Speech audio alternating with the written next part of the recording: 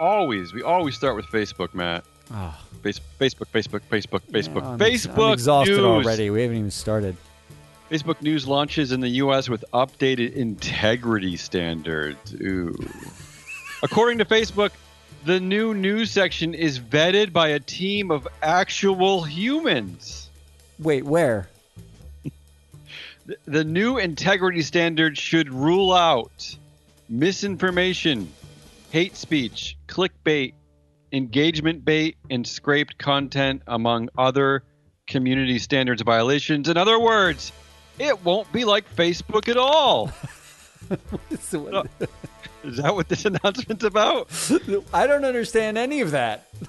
So if you can solve this for your Facebook News, why don't you just solve it for your whole goddamn company, Zuck? Wait, misinformation. Didn't he say he was going to allow lies on political ads because it's free speech? Is that? I don't know.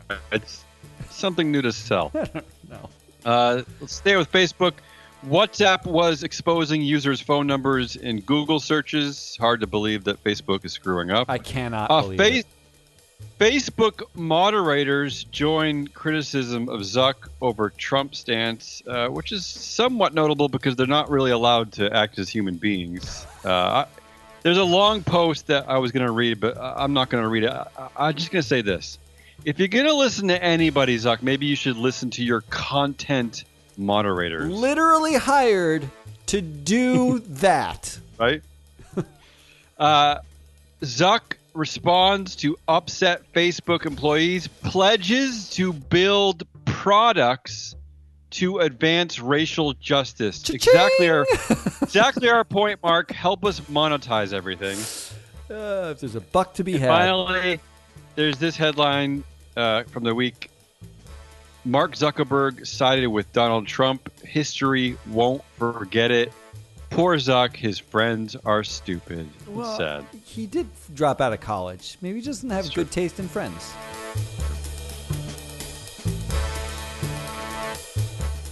All right, let's move on. Tech terms face scrutiny amid anti-racism efforts.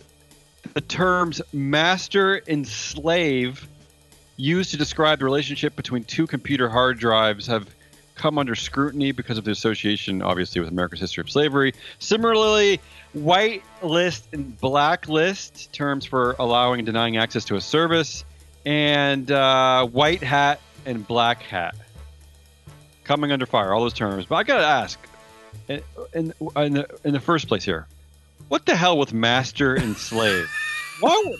Why the hell would you name anything master and slave? Can we guess what race that person was? I mean, what the hell, really? Seriously. I mean, we've been at this company for well over a year. How come you've never suggested naming anything after a master and slave? What's wrong with you? I can now, if you want. Those are the only metaphors I understand in life. All right, let's move on. Google, Facebook, and Microsoft back global plan to eradicate online child sexual abuse. Oh, our heroes. Oh, I like the word eradicate. We should use that more. Finally, Zoom's ties to China are under the microscope after it banned a group of prominent U.S.-based Chinese activists following a video conference on the 1989 Tiananmen Square massacre. Honestly, Zoom, are you sure you know what you're getting into? No, Zoom's moment, I think, is over. Yeah, give up, Zoom. All right, let's move on to dystopia. Satellite images and online searches indicate China had coronavirus in the fall. Oh, great. Thanks for reminding me the sky is watching. Yeah, that's the frightening part of that story. The UK government gave Peter Thiel's Palantir access to sensitive NHS patient data. A contract published online shows that Palantir is charging the NHS just £1 for its services. It's called the cheapest and easiest data grab ever. Yeah. Was no one in the UK government a little bit suspicious of that contract? Schools turn to surveillance tech to prevent COVID-19 spread. Yep, they're still watching us. Nothing new here, except now they're watching our kids. I think they always were. I mean, but we're eradicating Right, that's true. That so. The results are in for remote learning. It didn't work. That sucks. I can attest to that. My kids are stupider right now. It's a joke. All right. Self-driving car. Here's the headline. Self-driving cars could only prevent a third of U.S. crashes. Only? What? I mean, that sounds like a pretty nice start, you pessimistic headline writers. Only? Right? I mean, come on. That's a good start. And finally, in dystopia, Americans are drinking bleach and dunking food in it to prevent COVID-19. You heard that right.